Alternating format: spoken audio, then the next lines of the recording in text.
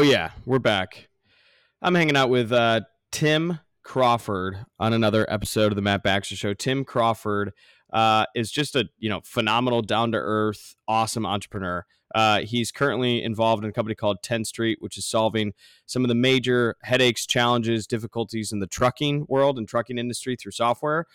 Big fan of not only the work that they're doing, as I have some friends in the industry as well, but also just the way Tim approaches life. Tim's brilliant, Tim's smart, but also down to earth. He's definitely been through what it's like to sort of bootstrap and go through the stresses with a few of his friends saying, hey, let's leave our corporate jobs and let's jump into something bigger, and took that leap of faith. And it sounds like in everything that he's done, he's been very, very thrilled with that decision. So Tim, thank you for the impact that you have both on the industry, as so many people are employed by the trucking industry, but more important, just the impact you have on lives. So this podcast was awesome.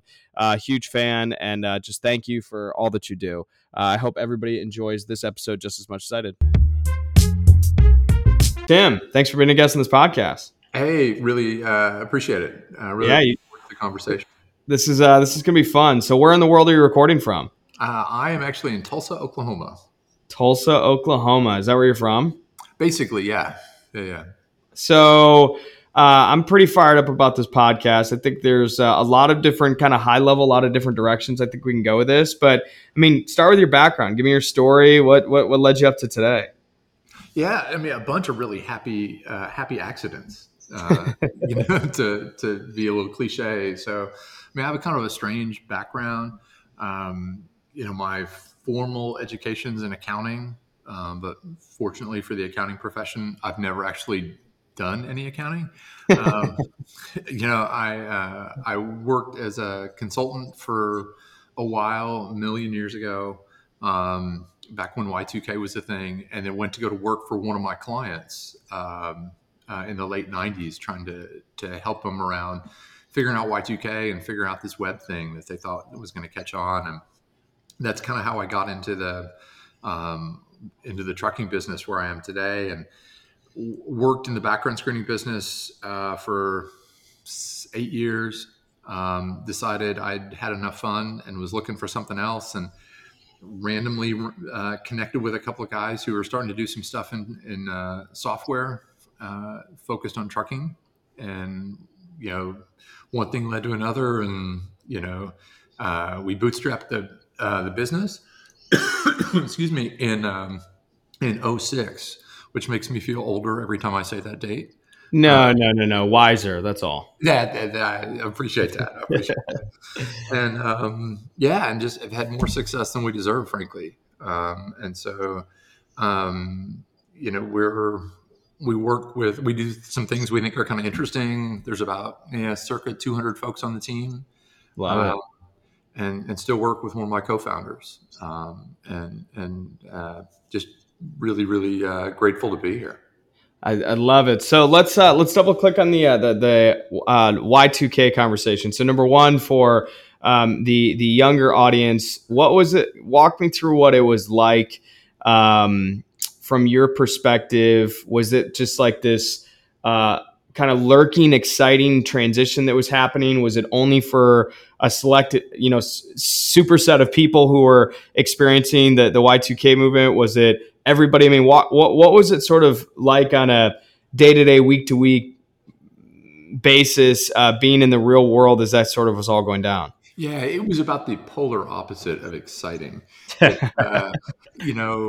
once upon a time, children, computer storage was expensive, and somebody cut corners by saying, hey, we're going to store the year as 2 digits, which worked really well from like 1970 to 1999.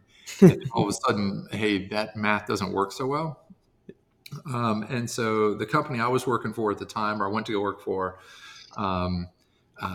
was a capital L legacy shop. They had massive amounts of Fortran code, which if you look up in the history museums of coding languages, was probably created in the early 50s.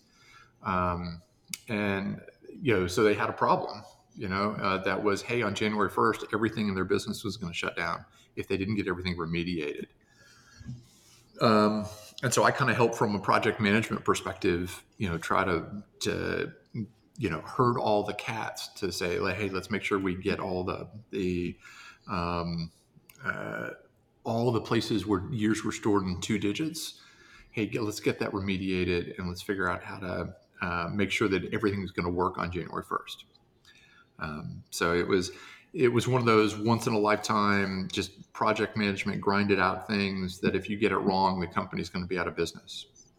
So the you think about the current times of like I know it's a little bit different, but you think about the current times of like the influence of like the crypto market. You think about the NFT market, which another podcast talking about NFTs makes me want to punch myself in the face. But you think about the overall just audience and how many people are diving into that. Was there any comparison of what's happening today to what was going on in the type of conversations around Y2K? Yeah, I think so. I mean, I think it was similar in terms of the number of conversations and the percentage of the dialogue that Y2K took up, the amount of oxygen in the room it consumed. Um, it was it wasn't like, hey, it's going to be the next big thing. It was a collective forehead slap of, yeah, we should have seen this coming and started this earlier. Um, but it was, hey, um, you know, this big looming event is going to happen. The date is going to get here whether we want to or not, and how do we get ready for it? Because if you think back in time, people really didn't know. Well, hey, we had all these even then back in the dark ages. Just did all these computer chips in like water pumping stations and microwave ovens and VCRs, which were a thing at the time. Which of those were going to work or not work? Right. So it kind of bled over into the popular culture outside of the core techie world, and it was pretty all consuming. And then it ended up being a fizzle and not an event, thanks to the work of lots and lots of people. Was what was that New Year's Eve night transition like? It was it was very pins and needles. Yeah. You do all the testing, and hey, we thought we had remediated everything. We thought we'd gotten it all, but you're like, okay, is it all going to work? I don't know. Let's deep sigh, deep breath, deep sigh. Wait it out. Like what? At what point was it? The next day, the next month, the next year? Like when did people be like, "Oh, we're good"? It was pretty quick. I mean, the only silver lining of something like, yeah, if this doesn't work, it's just everything's going to stop, or is that once you cleared that cliff, you're like, okay, I guess we're okay. Yeah, everything's. Did anything actually happen? Really, really limited. Yeah, really limited. Right. Most people. It's like the car odometer. You just roll it over 100,000 miles, it goes back to zero, and it's like, oh, got it. Okay, good to know. That's amazing. So, all right. So accounting to basically some Y2K consulting, which is just fascinating, to now all of a sudden software for trucking. I mean, it's a kind of an amazing winding road. So what led you into, sounds like you did it with a co-founder, or at least a couple of co-founders. So walk me through, what was the sort of initial step into that? What was the problem you solved? What was kind of the initial point? Yeah. So there were 4 of us who co-founded the business. 2 of the guys came from a kind of serial software startup world, and they had been driving web traffic, basically running Google campaigns for local businesses, one of which was a local trucking company for looking for drivers. And the process that they were driving, candidates into was really bad. And so they're like, look, man, there's got to be, I don't know what the software is, but there has to be a software business here, right? There has to be a better way of doing this. It was literally trying to get drivers on the road to fax in applications or spend an hour on the phone with a recruiter. I mean, it was pretty painful all the way around. And then the other 2 of us came from this background screening world where we had worked around the trucking industry for 8 years or so. And we're looking for something else to do. And the beauty of bootstrapping a business, right, is that you had 4 people to make happy. So I think our business plan maybe took up the back of one moderately sized envelope. That is, people say the back of a napkin. Okay, let's go a little bit bigger, but not too Exactly. It was a little big. more formal. It was a little more formal. That back of the envelope would have survived Y2K. I promise you that. Exactly. It was absolutely bulletproof. And it was like, okay, yeah, I think we can all pay our mortgages with this. This is more fun than what we're doing today. And let's give it a shot. Um, and when you bootstrap a business, um, the analogy someone told me one time was, hey, and you're, I suspect, Matt, right in the middle of this, right? Trying to explain to somebody who hasn't done it. Well, it's kind of like trying to explain a roller coaster. Hey, it's going to be scarier than anything I can explain to you. And it's going to be way more fun than anything I can also explain to you. You just kind of have to do it. Yeah, not to mention you're paying money to go through this experience, and people are going to be like, "Wait, what?" Exactly. Which is exactly like bootstrapping. Hey, guess what? You know, um, came home and was talking to my wife, and I was like, "Yeah, we're going to put some money in to sort of fund the business. Oh yeah, we're not going to get a paycheck from the old company anymore. Yeah, the new company doesn't have any products or clients or revenue, and yeah, we're not going to be making anything for a while." Got it. I'm in. And that was light of my life. She was like, done. I mean, it was a 30-second conversation. Um, and it was like, Kudos to your wife, by the way, because that is not always the response. I oh know. yeah, I mean, yeah. I'm remarkably fortunate to have spent a lot of times with entrepreneurs, both men and female, male and female, and it's been fast. I mean, the unfortunately, like the divorce rate is super high among entrepreneurs on both sides, and part of it's just because the spouse doesn't always understand the lifestyle and what it truly means to say yes to that question. Now, vice versa, entrepreneurs could do probably a better job of putting their work down and enjoying moments and enjoying family. But it's been so. I mean, kudos to her and you guys. That's phenomenal. Oh yeah. I mean, it's been great. And then one of our first early products was to do phone surveys of drivers to see if they were unhappy with their carrier. And I was like, oh yeah, and by the way, you get to talk to disgruntled drivers all day. Oh yeah, Just you're what not you going want to to get spend paid. time doing is talking to truck drivers who are not happy. We're not happy. Yeah. Uh, so, but So, all right, the software world and somebody deep rooted in software. So, roughly, what year is this when you guys start? Like, sort of the this back was of the envelope. this was '06. Okay, so I mean, also interesting time to get into it. So, walk me through, was the bootstrap approach just like, hey, we're at a stage in our life that we can at least weather a small storm for a period of time until this gets going? Did you guys ever consider the funding route, or is it just this is how we're going to do it and that's that? We never really considered the funding route. We each had enough cash that we thought we could make it work, and we really at that point didn't have any of the things you would need to go the funding route. Um, had no idea what the market was. Really had no idea even exactly what we were going to build.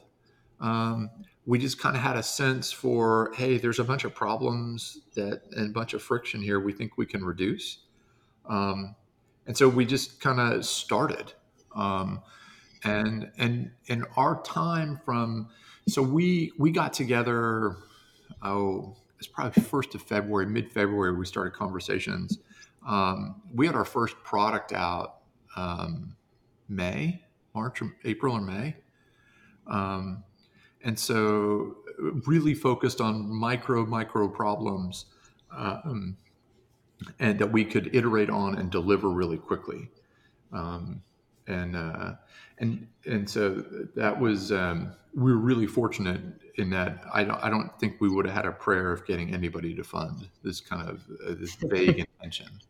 You'd be surprised. There's been some bad ideas funded through the years, and it does not sound like this is a bad idea. But no, it makes sense. So Tim, a little on my background is high school, basically middle school, high school, college. I owned a landscaping company, and that was very, very much bootstrapped to the point where it was my dad's lawnmower, and every lawn that you mowed, you added more gas in the tank, and that was pretty much it. And then you wanted to mow more lawns, you reached a point where you needed more equipment, you need somebody to help you. And that was basically the extent of it. To then flip that switch to going towards an HR tech startup where I didn't even know funding was a thing. I didn't even know taking on investment was a thing until somebody who I got connected with was like, "Oh, well, how are you going to fund this? I'll throw some money at this." I was like, "Oh, okay, this world exists." And it's fascinating that, number one, the difference in philosophy around bootstrap versus funded companies, and then to take that a step further, it's amazing and it's refreshing to hear you say that, because I don't think many people have that attitude, that majority of businesses don't really have anything to invest into. And I think so much now, obviously market fluctuation, when the market's doing really well, there's more cash available for people to take on funds. But I think people obsess over this idea of being a funded startup, and A, it's not that glamorous, and B, it might not even be the right approach or right route for a lot of companies to go. So I really, really appreciate your perspective on that. It really worked well for us in that we were able to be patient for growth, but impatient for profitability. And so we had to do things that made sense for individual clients. So we got our unit economics right in terms of, hey, we solve real problems at reasonable price points. And that was great discipline for us. And sometimes, depending on who you end up with, as especially an early stage funding source, the incentives don't always align perfectly. And if you're not really careful, the founders can end up out in the cold, with all the downside risk and not a huge share of the upside risk or upside possibility. So it worked really well for us. I mean, we took on outside capital in 16, so we went 10 years with just the founder group.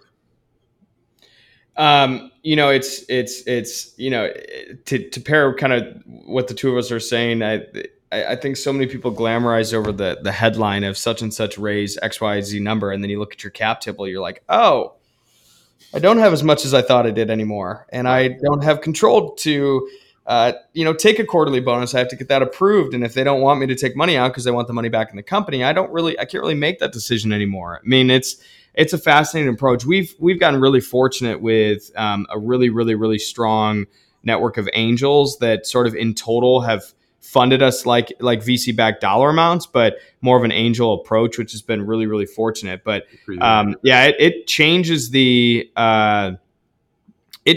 dynamics once you have. But also on top of that, I mean, you guys had the drive towards profit and profitability, which is, and your pressure is, let's feed ourselves and let's continue to grow this because this is our livelihood. With funding, you have a little bit of a safety net because at least for a period of time, there's a paycheck no matter what the results are. But then the other side of it is you kind of have growth at all costs. And if you don't, you're quickly going to get axed. You're going to lose some of your company. You lose your control. I mean, there's obviously pluses and minuses to both, but I've seen some of the downsides of what it's like to be a funded company for sure. Right. So, for you guys, obviously the impact is in the trucking world. I mean, what a fascinating industry to be in. How do things like, whether it's a reality or whether it's just a crazy offshoot, things like automated trucking, self-driving trucking, some of those things that you see in the market that are sexy, people are throwing tons of money at. But how does that affect your world, change your world, impact, or maybe not at all? Yeah, and I think it's one of those that it's about future expectations. I mean, the impact today is nil, essentially. The funny thing is, so we went through another funding transaction, a funding process this last year, and got asked this question a ton by a bunch of really smart people. And we dusted off and the work we had done in 16 and refreshed. We obviously keep a really close eye on it. And the funny thing was, if you look at the press coverage that was out in 16 when we went through our first funding process, and you just did a find and replace on the dates and some of the names, the press coverage was all basically the same from 16 to 21. And so the autonomous technology, excuse me, is continuing to get better. We'll continue to get there, and someday it will be really, really effective. We think that day is probably going to be farther off. one of the founders of a company called Starsky, who was one of the first autonomous ones, did a great write-up when they went bankrupt of why autonomous is really, really hard and much harder than people think. Um, and and so we think it's going to be farther off, and we think when it gets here, I mean, I think there's really there's a societal kind of ethical question of, hey, do you really want a large piece of equipment with many, many thousands of pounds of cargo without a human in it? I mean, we don't when it's a plane. Planes essentially fly themselves today, and they're still pilots. It's not even autonomous with a train, right? Um, Trains are totally autonomous, but there's still people in the engine driving the train or managing the train. And so um, I think, um, I don't see any prospects on the horizon for trucks without drivers. And I think the job of a driver changes. There's lots of things that a driver does that aren't like operating the vehicle, right? Um, that are going to be really hard to automate. And so it's one of those kind of watchful waiting kind of things more than anything else for us. Yeah, it's an interesting perspective here to say that. I've got a friend, and I won't name the company he works at, but he's on the data analysis team for a large, car automation and self-driving car company. And one of the most common, uh, the science and the technology behind self-driving cars is like here, and it's really strong, obviously. One of the most common times an error happens while the self-driving car actually happens because of reflections of other things. So there are supposedly in some of the coding, the most amount of errors happen from things like driving. If you're a self-driving car, the car next to you, a white car versus a black car, and the reflections off of a black car might have a stronger negative impact on the self-driving car than a red car might be. And so it's been fascinating to see how some of those things pan out. But then when you add, humans for the sake of humans, but when you add a human to it, oh, that's a reflection. That's not something coming at me or whatever it may be. So it's been a fascinating path to follow. And then, I mean, this world far more than I do, but you think about the impact of what the trucking industry is to the, U.S. economy, the amount of people, the employment. I mean, how many people are involved in that world? Something like self-driving is, yes, disruptive, but the impact, it probably is a lot longer and further out than what we think it is. Right, right. So for you, with obviously the context of this business, and then beyond, whether it's in this business and what you guys are trying to accomplish broader than what you're doing day to day, and then also just for who Tim is, what's kind of the next big thing for you guys? Yeah, I mean, we're super excited about where we can continue to grow, um, and and what are the possibilities both in terms of carriers that we're not working with today, and new products that we can build, and new markets we can enter. I mean, we just there's a lot of things around sort of the trucking space that we think make a ton of sense to plug into our platform or to extend our platform to include, that we think creates more value, has the opportunity to create more value for both drivers and carriers. And so we're really jazzed over, hey, what can the next 3 to 5 years hold for us? I love it. I love it. So, Tim, thinking beyond just kind of the work context, what is sort of driving you to do what you do? So, obviously, from an accounting background and the numbers to the Y2K and your involvement in helping companies in that space, to obviously the awesome business that you've built. What's sort of the driving force behind everything that you're doing? Yeah, selfishly, there's two things, right? One, um, I really like to solve problems.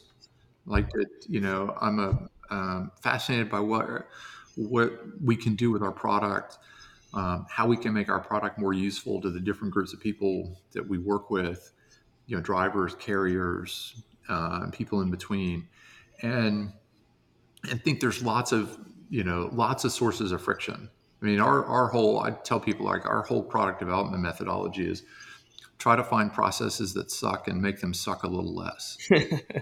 What is it? The really good developers are just out here to make they're by nature lazy, and so they're just trying to make their lazy life better. Yeah, yeah. There's a ton of wisdom in that, and so I mean, I think that's one thing. And then the other thing for me that's interesting is we've been really, really fortunate in sort of the people that are on our team, and so I have a lot of fun interacting with the folks on our team to go do that next thing.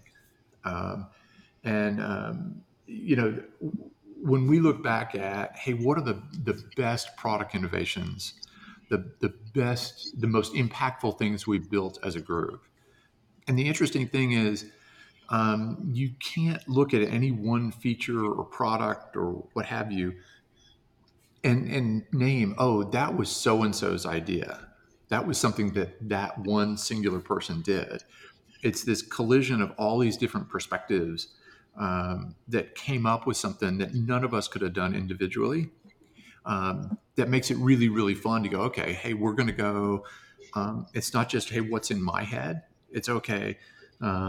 What's in my head and what's in about, a whole bunch of other people's heads put together and go, oh yeah, let's see what comes out of that process and what gets created.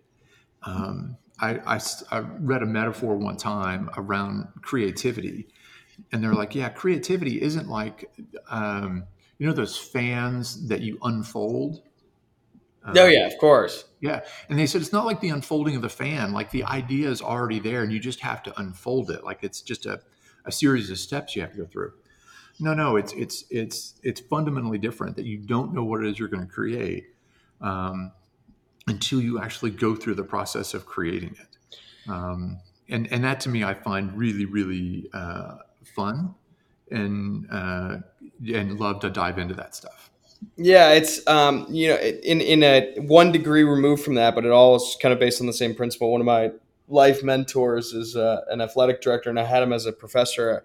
And his famous quote was "Intentions minus actions equals squat." And the premise around it was people have a lot of really, really good ideas, but if you don't do anything about it, you don't really get anywhere. But even deeper than that, like majority of people who have an impact or a majority of people who are doing really cool stuff, you don't just sit and sort of conjure and come up with a good idea and start it. You might start with an idea somewhere, but majority of good things, majority of progress comes from just taking a step, even if it's right or wrong. And sounds like similar to what you're applying of like, you want to be a creative person. Well, creative person is not just sitting there thinking all the time. A creative person is taking the pencil and drawing the first line, and that first line says, "Okay, let's expand upon that." And I'm using a dumb metaphor of drawing, but like there's such an expansion around. In order to be a good creator, you have to create, and that involves taking that first step. Exactly right. It couldn't agree more. Couldn't agree more. And part of that is, I mean, inherently, a little scary, right? The idea of it's way easier said than done, to be clear. Your first versions are always pretty bad. I mean, I collect quotes a little bit, and I heard somebody say one time, like, if you're not embarrassed by your first version, you ship too late. And there's a ton of wisdom, I think, in that of you just got to be able to push the button, commit the merge request, push it out to production. You don't want to be reckless, but you can't wait for it to be perfect. Yep, that's right. You just got to go. You just got to go. I love it. Tim, what is it? My favorite question on the planet and kind of the driving force behind the podcast is what gets you out of bed in the morning. So what, at the end of the day, when the alarm clock goes off, or maybe not, what is it that gets you out of bed in the morning? Yeah. Great question. There's this notion that I read in a book one time about the difference between finite and infinite games. In a finite game, you play to win. In an infinite game, you play for the joy of playing. Right. And I think of, what I do as an infinite game. Right. It's not like, hey, I want to get to the next milestone and be, if we can just get to X, X clients or X folks on the team or X revenue dollars, and then we're done, right? It's really, hey, it's the joy of the game, is what gets me out of bed in the morning. Like when I think about, here, we're going to build this next product, we're going to solve this next problem, we're going to this new market, whatever it happens to be. There's a sense of fulfillment, I think, that comes with that. I love that. I love that. So for Tim, for anybody that wants to follow along with the work that you guys have going on and follow along with your company, what's the best way for them to either get a hold of you, learn more about you guys, or get in touch with you? Yeah, great. I mean, company website is tenstreet.com, tenstreet.com. Anybody wants to connect with me, I'm happy to just reach out to me on LinkedIn or tim@tenstreet.com. I love that. Tim, thank you so much for being a guest on this podcast. Yeah, it's been a lot of fun, Matt. Really appreciate it.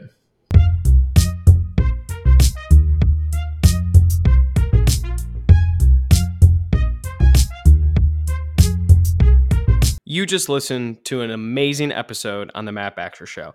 It had nothing to do with me. It has everything to do with the guests that I have and the stories that we get to tell and the smack talking we get to have. So if you enjoyed this episode or any of the other episodes that you've listened to, feel free to subscribe on Apple Music, Spotify, or anywhere else you get your podcast.